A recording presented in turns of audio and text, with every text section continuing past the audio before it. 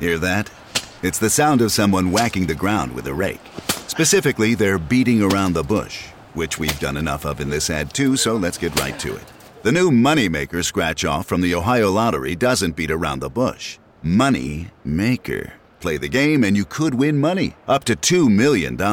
With more than $88 million in prizes, ranging from $50 to $500, Moneymaker cuts right to the cash. Lottery players are subject to Ohio laws and commission regulations. Play responsibly. Today is Wednesday, August 12th, 2020. On this day in 1993, a teenager named Joseph Shadow Clark broke into his old childhood home in the early hours of the morning and murdered the new residents. Then he drove home and climbed back into bed.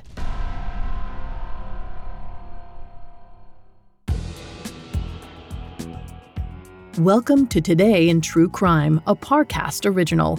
Due to the graphic nature of today's crimes, listener discretion is advised. Extreme caution is advised for listeners under 13. I'm Vanessa Richardson, and today I'm joined by our guest host, Carter Roy of Espionage. He's here to discuss some of the historical aspects of today's story, while I'll cover the narrative. Hello, everyone. Glad to be here. The Bosco murders is one of the most compelling modern murder stories. Not because of the way the Boscos died, but because of the involvement of a celebrity psychic.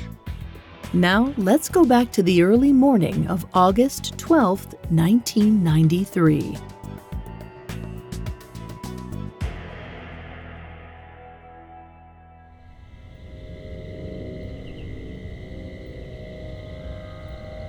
"18-year-old Joseph Shadow Clark awoke from another bad dream in his bed in Big Fork, Montana. Clark had graduated high school a few months earlier.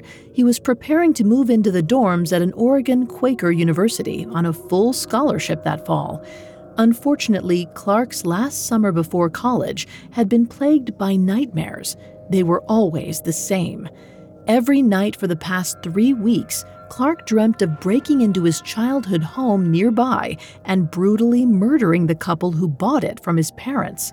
And every morning he would wake up confused at what the dream meant. But on August 12th, his nightmare became a reality. That night, Clark pulled himself out of bed and headed outside. His gun was already waiting in his car for him. He bought the 9mm semi-automatic earlier that summer, and it had been stashed under his driver's seat ever since. Now it was time to use it.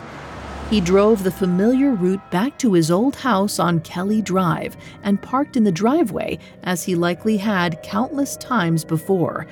Then he grabbed the 9mm and a flashlight and climbed out of his car. First, Clark cut the phone line connected to the house and shut off the power. It was 1:47 a.m. when the clocks inside all went dead. He slid open a bathroom window and hoisted his way inside. He climbed the stairs to the bedroom that once belonged to his parents and where a couple named John and Nancy Bosco now slept. Like he had dreamed dozens of times before, Clark raised the gun and fired. The first bullet went through John Bosco's skull while he slept. His wife, Nancy, awoke at the sound. She screamed and leapt for the telephone on her bedside table, but Nancy never made it.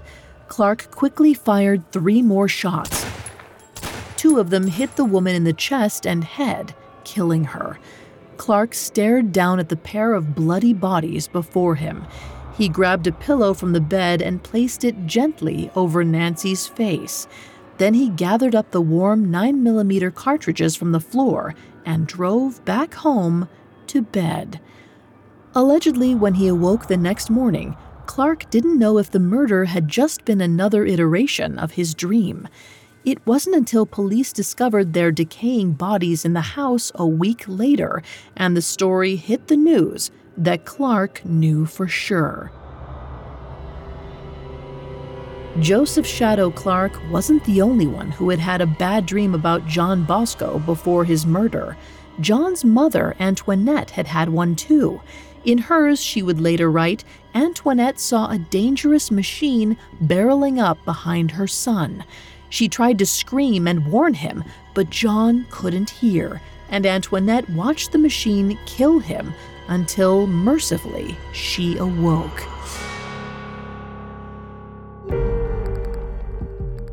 The dream felt more like a terrifying premonition once she heard what had happened to her son and daughter-in-law. Not long after the murder, Antoinette and John's two brothers flew to Montana to see the crime scene. They went up to the bedroom where John and Nancy had been murdered. Antoinette could still see faint traces of the couple's blood. She started to pray for the lingering evil in the room to leave and that her son's killer would be found and brought to justice. Unfortunately, by the time John Bosco was buried in September of 1993, police were at a loss for suspects. Their investigation was going nowhere. Frustrated, Antoinette Bosco decided to turn to the spirit realm for help. So she called in a psychic to crack the case.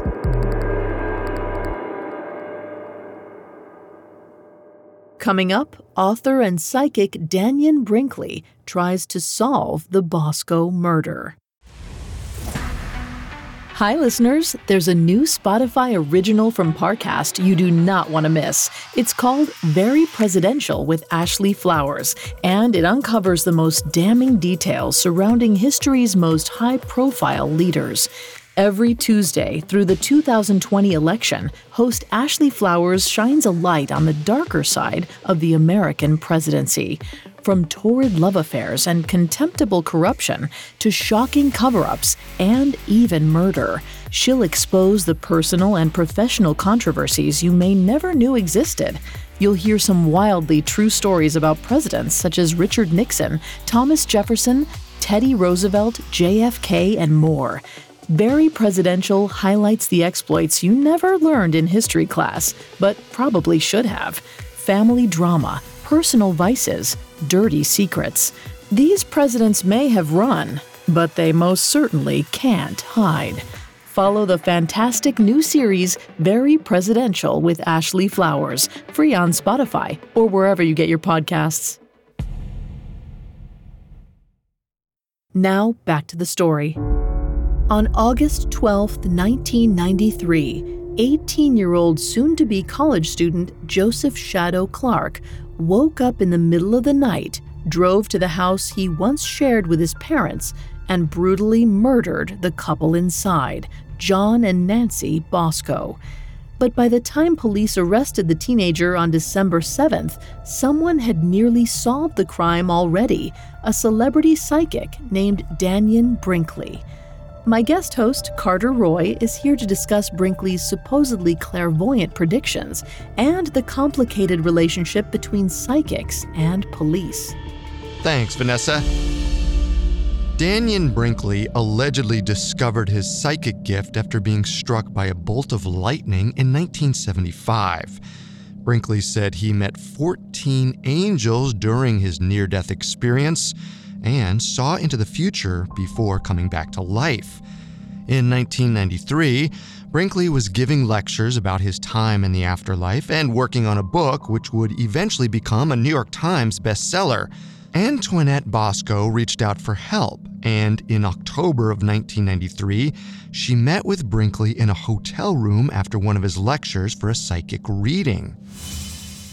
Brinkley placed a hand on Antoinette's forehead and began to focus. When he spoke, he predicted that John and Nancy Bosco's killer was a college student from the West Coast. He also said that he had been to their house before. After the session, Antoinette was polite, but privately she felt like it had been a waste of time. How could her son's killer be a kid from out west?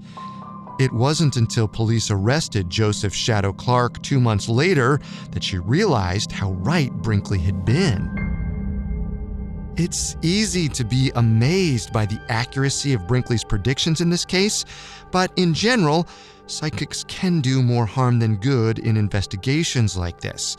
In 2011, the FBI dug up a Texas family's property after a psychic reported that it was the site of a mass grave. When no bodies were found, the family filed a lawsuit against authorities.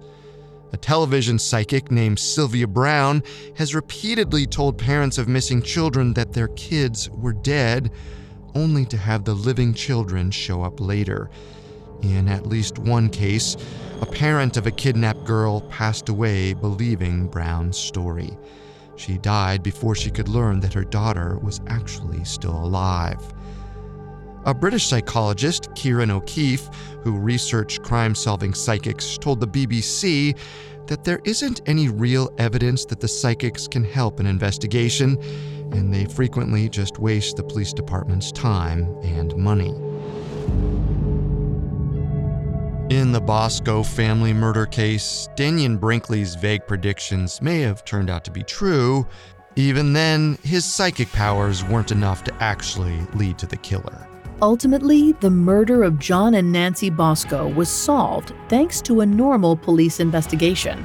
But this was one time that the spirit realm nearly got it right.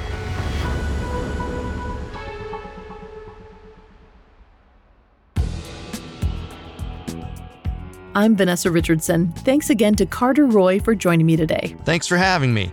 You can find my podcast, Espionage, on Spotify. And for more stories like the Bosco murders, check out Solved Murders, another Parcast original. Today in True Crime is a Parcast original. You can find more episodes of Today in True Crime and all other Parcast originals for free on Spotify. Not only does Spotify already have all of your favorite music, but now Spotify is making it easy for you to enjoy all of your favorite Parcast originals, like Today in True Crime, for free from your phone, desktop, or smart speaker. To stream Today in True Crime on Spotify, just open the app and type Today in True Crime in the search bar. We'll be back with a brand new episode tomorrow in True Crime. Today in True Crime was created by Max Cutler and is a Parcast Studios original. It is executive produced by Max Cutler, sound designed by Juan Borda, with production assistance by Ron Shapiro, Carly Madden, and Joshua Kern. This episode of Today in True Crime was written by River Donahue, with writing assistance by Nora Battelle. I'm Vanessa Richardson.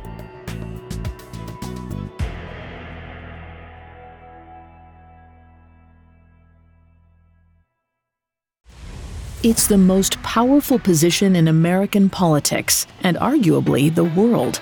But behind the oath to preserve, protect, and defend lie dark secrets posed to leave some legacies in disgrace. Don't forget to check out the new Spotify original from Parcast, Very Presidential with Ashley Flowers. Every Tuesday through the 2020 election, host Ashley Flowers shines a light on the darker side of the American presidency, exposing wildly true stories about history's most high-profile leaders. To hear more, follow Very Presidential with Ashley Flowers, free on Spotify or wherever you get your podcasts.